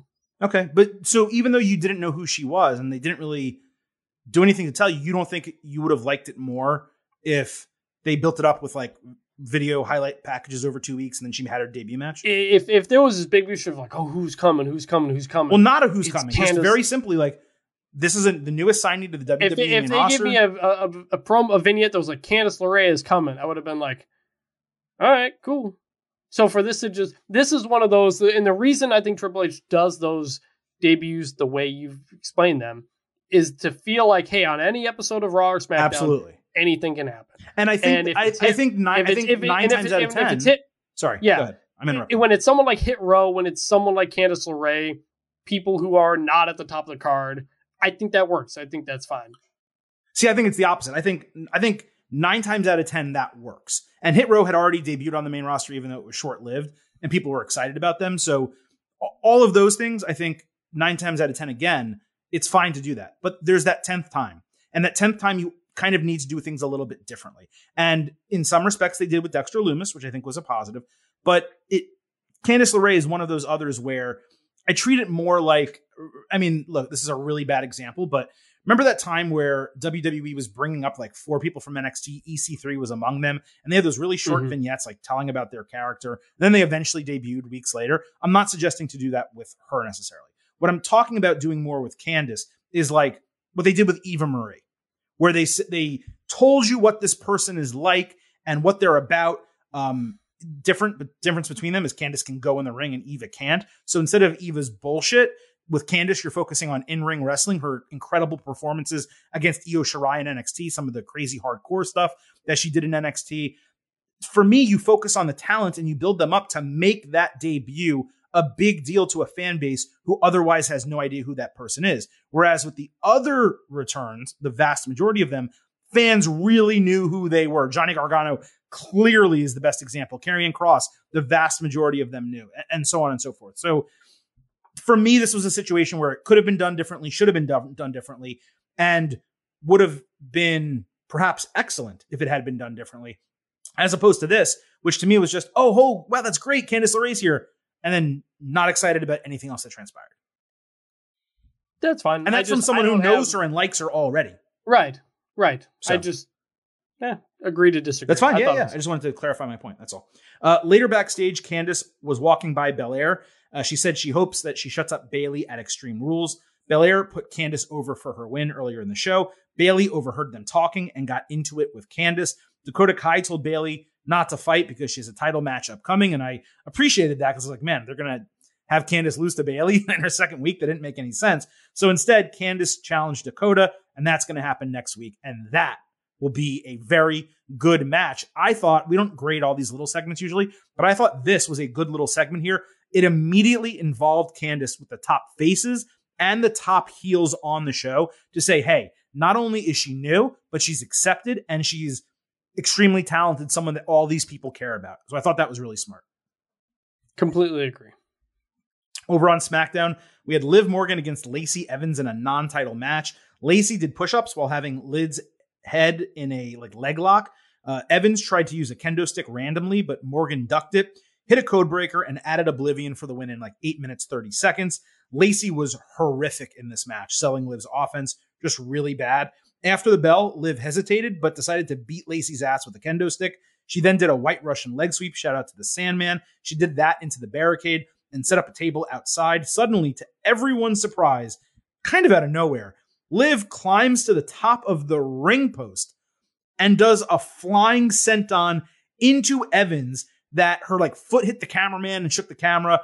And it ended the segment as she screamed at Ronda Rousey, daring her to get extreme, staring right into the camera, screaming at her. The match was fine, but holy shit, Liv was awesome, just murdering Lacey. I mean, sure, Evans did kind of get absolutely buried here, getting her ass kicked that way, but it went far to elevate Morgan ahead of her match with Rousey.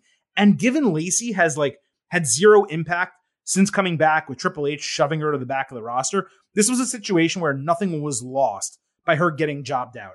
This was the coolest and most believable that Liv has looked since she won the title, and it was probably her best moment thus far as champion. The match was okay. The post-match was beyond good. I thought it was great. Look, they're trying. Liv is trying. I give them that. They're trying to. She's willing to do these kind of insane things, considering it's just an episode of SmackDown, just to get the energy going. Because I'm curious what the crowd reaction will be between the two of them. Because Ronda's been getting cheers and Liv had been getting booed. So this is an attempt to kind of keep Liv on that face side. I think. I don't know if you mentioned this. I thought when I was watching the show live, Liv didn't get a full entrance. I don't think. They came back from commercial as she was doing her entrance. I think, if I recall correctly, I wrote that down in my notes for some reason, which was weird. But yeah, this was this play got a lot on social media. I saw it pop up in all my feeds and stuff like that. So Liv's trying. Liv's not gonna. They're not gonna kind of just push her aside. Ronda get the title. Liv kind of goes back down or something. They're working at it, and so I credit them for that. I mean, they're not just working at it; it's working. The crowd reaction was huge. Right, that's what I'm saying. Yeah, this was great, and it also got me thinking a little bit, Chris. There's nothing really that differentiates Liv. If I asked you to tell me the difference between Liv Morgan and Alexa Bliss, what would you say? Alexa is a lot more accomplished. That's it. That's it, right? Other than that, it's kind of tough to differentiate them. I think it would be awesome if WWE reinvented Liv as like a Lita style wrestler, someone who doesn't always have to go to the extreme, but is willing to go to the extreme. It's been a long time since they've really had a woman like that in WWE. And honestly, it's been a long time since they've had maybe even a wrestler, man or woman, like a quote unquote real extreme wrestler in WWE. You could say that Shotzi is like that, but that has not been established on the main roster, even though it wasn't NXT. It definitely seemed to get Liv way over, as I said. And even if she does drop the title to Ronda Rousey or drops it eventually soon after, it could be a way for them to create momentum behind Liv or keep momentum going behind Liv. Hell, they could even align her with Shotzi and make them a tag team. I'm kind of curious what you think about that idea, not the tag team, but more establishing Liv as a superstar who has extreme tendencies. If her body can take it, she is small. I don't want her to do a lot of extreme things if it's going to, just kind of injure her, damage her body, or whatever. There's a reason we haven't had the extreme people in WWE for a while, and it's because it takes a toll. I don't hate the idea. I like it. You're right. She needs a gimmick. She changes her outfit every 6 months, so it's like she doesn't really have that identifiable characteristic yet.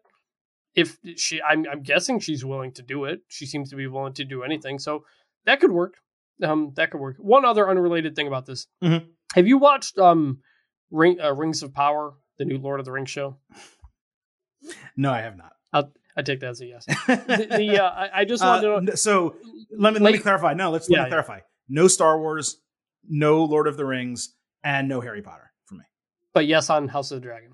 Yes on House of the Dragon. A huge yes on House of the Dragon. The main character in Rings of Power, Galadriel, she and Lacey Evans look almost like twins to me. Oh, okay. Just every time I watch Rings of Power, I'm like, that looks like Lacey Evans to me, and so I just wanted to put that out there in the world in case anybody else made a similar connection. What's the name of that character? Galadriel. She was in the Lord of the Rings movies. I spoke again. I mean, I will say, I do think I have seen. I think I have seen the Lord of the Rings movies one time each. Not the actress, but the character. I think I've seen the movies one time each in college. I've never seen a Harry Potter movie. I've never seen Star Wars. I've never seen any related content to any of those. What? You've never even seen Star Wars? We've had this conversation. I've never seen a Star Wars movie. I don't know how you don't even accidentally do that. Like I have, I mean, there's been occasions in which like I've flipped to whatever channel TNT and Star Wars has been on, and I've seen 60 seconds of it, but I've never. I know the general story of Star Wars purely from like it's talked about in pop culture all the time, but I couldn't tell you any intricate details. I could probably only tell you three character names, 5 character names, like the 3 humans and 2, the robot and the Wookiee. That's probably the extent. Oh no, and the weird character from the people hated. I could probably come up with that if I had time thinking about it. Jar Jar Binks. Jar Jar Binks. I could probably come up with like 6 character names from Star Wars total. Okay. Yeah, that's it. It's weird. All right. I don't think it is. I think it's Lacey Evans. She looks normal. like someone from Rings of Power. That's all. Very good. Okay, let's keep going. Braun Strowman fought Otis on SmackDown. Ahead of the match, workers were shown literally reinforcing the ring, which I thought was so freaking cool and unique. Otis hit a huge discus clothesline early, but he only got a 1 count. Strowman then caught him for a huge spinebuster. Braun pounced him and Chad Gable outside before throwing Gable into the timekeeper's area. Otis caught Strowman with World's Strongest Slam for a 1.5 count. Then he hit a Vader Bomb for a 2.5. Braun avoided a middle rope splash halfway across the ring and power bombed Otis for the 1-2-3 in 5 minutes and 30 seconds. This was like a surprise to some degree. I do wish it went longer, but it was all power moves with Otis getting plenty of shots in before Strowman eventually ended it as we knew he would. It basically established Otis as probably stronger than anyone else, at least on SmackDown, except for this one totally dominant guy. It was definitely We got 2 big meaty men bumping meat tonight. 2 big meaty men bumping meat. And given the overall booking, it was good. I also appreciate that Strowman's finisher has been changed. It went from a very generic running power slam to, a generic power bomb. It's an improvement, only a little bit. He needs to figure out a unique twist to the power bomb. I don't know what it's going to be, but he needs to figure it out. I actually think I like the power slam more than the power bomb, but that might just be me. Although it isn't more impressive doing it to someone like Otis and stuff like that. This match was a definite good. This was a lot of fun. This was the big meaty men slapping meat. Maybe the meat segment of the year potentially. To keep in mind. I don't know about that. What was the other one we had? We had there's been a couple of really good ones. There was one AEW early in the year, I think. Some good ones. Yeah, it was it Bobby Lashley and Omos? That might have been it. No, it was Bobby Lashley and someone else. I'm forgetting off the top of my head. Yeah, but this was fun, and I you said, the big meaty moment of the year is Sheamus and Gunther. Easily. Oh yeah, that's true. Easily, not even in question. It's definitely the meat slappiest moment of the year. That's the award. There was definitely more. Yeah. There was more meat in this one. It's not about the amount of meat. It's not about the meat in the shirt. Go ahead. Yeah, it's about the meat inside the shirt. Inside the shirt. I screwed that one up. Yeah, I did. But I'm glad it wasn't a squash. I'm glad Otis got to look pretty good. I think that was a positive, and Braun continues to look awesome, and the crowd is super behind him. So definitely good. Don't worry about the shirt. Worry about the meat inside the shirt. I had to get Big E to straighten us out before we continued. I can't screw up one of those lines, and I can't stand it. I couldn't stand it for the rest of the show. Johnny Gargano and Kevin Owens fought Alpha Academy. Fans chanted for Gable at the bell. Owens hit a cannonball and a hooked knee neckbreaker off a hot tag. Gable got knees up on a senton bomb, but Owens got him in a sharpshooter that Corey Graves called a scorpion deathlock. You're in Canada, and Sting is in AEW, bro. It's a sharpshooter. I don't know what else to tell you. Gargano was it trying to be a heel? Was it a heel commentator type of thing? Do you think? Maybe, but why would you even do that? Like, Sting's not with you. Nobody calls it Scorpion Deathlock at first. It's a sharpshooter that if you're in AEW and you want to call it that because Sting is there, it's acceptable. I get it, but I mean, it's the sharpshooter in WWE. Always has been. Gargano set up Owens for a senton bomb. Gargano botched an apron kick. He kicked the ropes. Gable sold it anyway. That was bad. Gable then hit a couple big suplexes. The Academy combined for a Doomsday Device style bulldog. Otis leveled Owens outside. Owens dodged Otis into the post, hit 2 super kicks, and then put him on the announce table, jumping off the barricade for an elbow drop through the table. Crazy spot. Crowd went wild. Gargano set up for his kick when Austin Theory pulled his leg as a distraction. Gargano was caught by Gable with a forearm and a cliffhanger DDT. That was a false finish. Gargano then blind ducked a briefcase outside, super kicked Theory, and hit Gable with one final beat for the win in 13 minutes. This was really well done. The false finish after the interference was well placed. It helped get the crowd even more on Gargano's side in the final moments. Owens taking out Otis was awesome. And it also kept Otis strong. Again, this guy is kind of getting beaten down by other people, but in order to take him down, they need to go to these crazy lengths to do it. And there's also, of course, no harm in Gable losing to Gargano. This just straight up worked. It was good. This was great. This was an absolute banger of a match. The interference all worked. Everything planned out worked. It was a great way to get Johnny Gargano, again, kind of more familiar with the main roster fans again, make him look great. Kevin Owens right there with him. This was fun. This was awesome. No criticisms at all. Yeah, it was really good. Theory backstage criticized the Academy for the loss. Gable said Otis is still recovering from Strowman. That's why he was kind of off. Theory said they needed to figure out a way to get even. Suddenly, his phone rang, but it wasn't for Theory. It was for Gable. It was Strowman on the other end, angry that Gable during the segment called him a doofus. And he said he'd crush him next week in his hometown so they don't have to fly his body home. Gable was straight up shell shocked. He didn't, after hearing this, just eyes staring straight ahead, not blinking, scared out of his mind. Theory then got Otis pumped up to fight Gargano one-on-one next week. I thought it was a great little heel segment. Expert acting from Gable. I'll give it an extra bonus good here. Agree.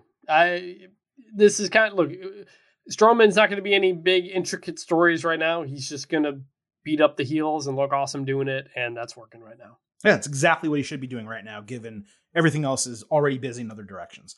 On SmackDown, we had New Day against the Maximum Male Models. Maxine Dupree grabbed the camera and directed her guys to pose multiple times while they were wrestling during the match. Max Dupree got angry at her distracting them, and Xavier Woods eventually caught Mansois with backwoods for the win in 3 minutes. Max screamed at them after the bell. He took his jacket off, slammed it on the ring apron 3 times, and then stormed off. We look for spots to go with something other than good these days, right, in this segment. But man, I loved this. Okay, of course, male model wrestlers would have someone taking photos of them live during their match. That's genius. Of course, that's going to happen.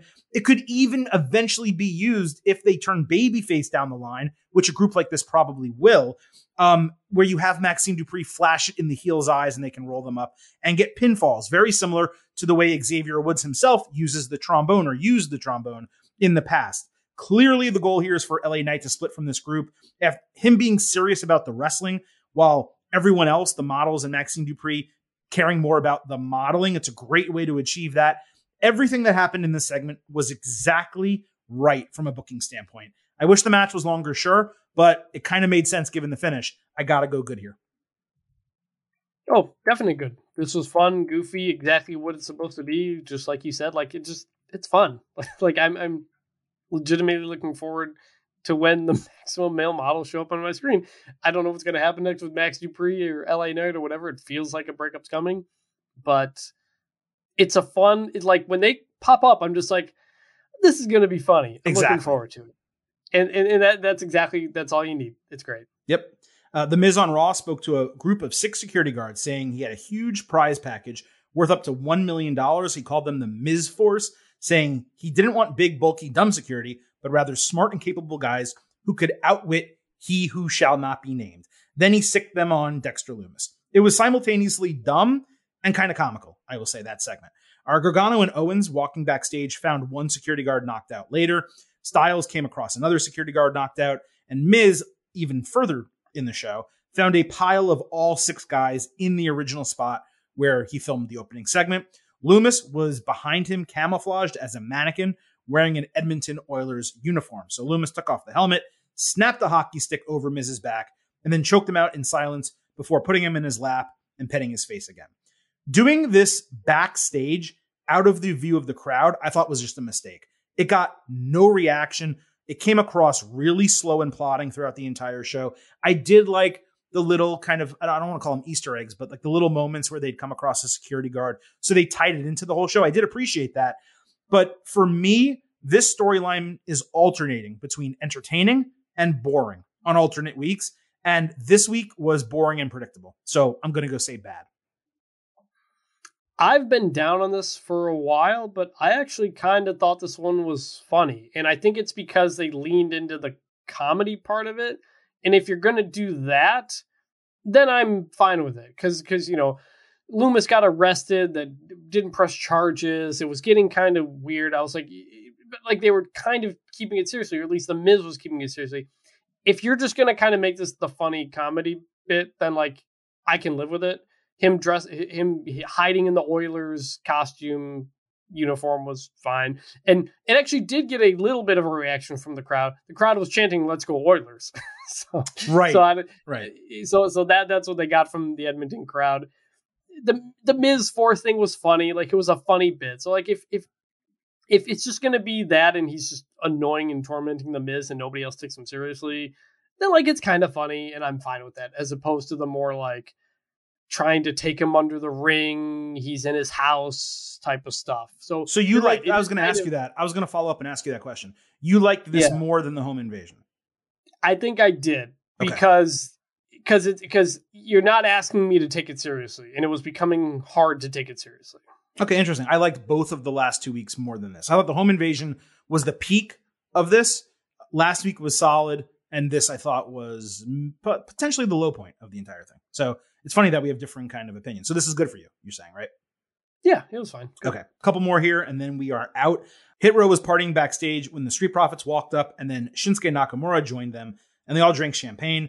Drew Gulak, Natalia, and Los Lotharios ended up partying later, but Los Lotharios tried flirting with B-Fab. Obviously, Hit Row took exception to that. They kicked them out, and a big screen was rolled in for them to watch SmackDown. Later, Los Lotharios blindsided Hit Row with super kicks while they were, I think, sitting on a couch. All of this was to set up a tag team match next week. It felt like a lot of effort to get to a simple match booking, but it's hard to criticize when it's like entertaining low card stuff that isn't like bad or offensive or anything. So it's good, but you know, how good could it actually have been? You know what I mean? Yeah, it was one of those like light, unoffensive goods. It was like, all right, you know, they've been Street Profits and Hit Row together have been kind of fine, fun for a week. I feel like the Hit Row just kind of doesn't really have characters yet. They're very just like, they're almost like Maximum Male Models in that their whole thing is a gimmick, but it's also not like a funny gimmick. So still kind of waiting to get more from them. Well, that's it was fine.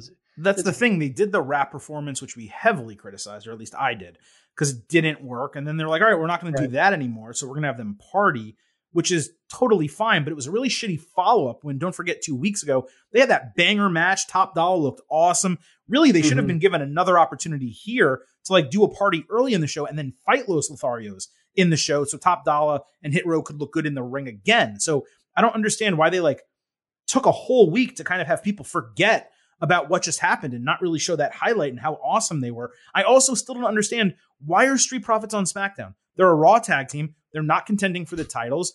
They ran in with to stop something with Bloodline 2 weeks ago, I think it was, where it kind of seemed like they would become the new number one contenders again, but that storyline is not progressing. So there's no tag team championship contender storyline. I know they just had a match Friday on SmackDown. I understand that. I'm just saying, like, there's no one else in the wings right now stepping up. And the same thing is true for the United States Championship, as we mentioned previously. So yeah, I don't understand the point of having the Street Profits here when they're a Raw tag team that could be in Raw tag team feuds to potentially find a number one contender. So I just thought that was completely odd. And lastly here, Chris, Omos fought two jobbers. MVP was on commentary. Omos had a big boot outside and two double choke bombs inside for the win in less than 2 minutes. After the bell, Omos piled them on the announce table, stood atop it, and roared. I am bored senseless by this. The only reason it doesn't get an ugly is because it's not like insulting. It was nothing that you look at and you say, I can't believe they put this on television. But dude, Omos is going backwards. And it's not even a good backwards where they're like reestablishing him and then going to do something. I don't care about Omos. MVP being with him. Like, can you imagine this guy went from a multi-time world champion, the current US champion, and so on and so forth, to Omos, who's back to beating up jobbers? It doesn't make a shred of sense to me why this is on television. Look, I'd never call for anyone to lose their jobs unless there's like a reason, like CM Punk or something like that. But I don't understand what the ceiling is for Omos in WWE right now, especially with Braun Strowman back. I don't get it. This was just straight up bad. This was an ugly for me. Good. Good. I can't believe they're doing this again. Like, it feels like we're just resetting Omos at the beginning again. This is the kind of thing you would expect under Vince McMahon booking. I'm honestly shocked that this is happening. Squash matches only work in today's world if you're doing something you're not seeing anywhere else. And if it's, oh man, Omos is so big, look at him slamming two people at the same time, or doing something we don't see elsewhere. He's not even doing anything that stands out. Exactly. Like it's not like the squashes is like highlighting anything of his. So the crowds don't care. I mean, we see Braun Strowman and Otis lifting each other. So like Omos lifting a jobber is not going to do anything. This is a complete waste of time. I'm shocked that they put it on TV and that they're doing this. No idea what the plan is. This is about the only thing in the entire main roster TV right now that feels like it has no plan or direction. The only thing I noted else on this is MVP said Braun Strowman may be the monster of monsters, but there's only one giant. And so it made me wonder if we are going to get to a Braun versus Omos match. Oh, I could definitely see that. Which I would like. Yeah. I can so in terms of like anything to take away from this moving forward, that was my only thought, the comment that MVP made toward the end of that segment. Braun Omos is like a low card WrestleMania Night 1 giant versus monster match. Totally works. Like, you could definitely do that. But to your point, you made a really good point within what you were just saying. You have Otis and Braun Strowman lifting each other and kicking each other's ass and tearing things apart. Super exciting, really good stuff. You had Braun destroying people already, real wrestlers on the roster, not jobbers. But beyond them, Top Dollar 2 weeks ago on SmackDown did a more impressive feat of strength than anything Omos has done in his entire main roster run by catching 2 people and having one on his back and doing the triple slam. Omos just comes around, he sticks his leg up, he choke slams someone, he throws them, and that's it. Again, this goes back to what I've said about him for a long time. He's not a wrestler. He's just a big guy.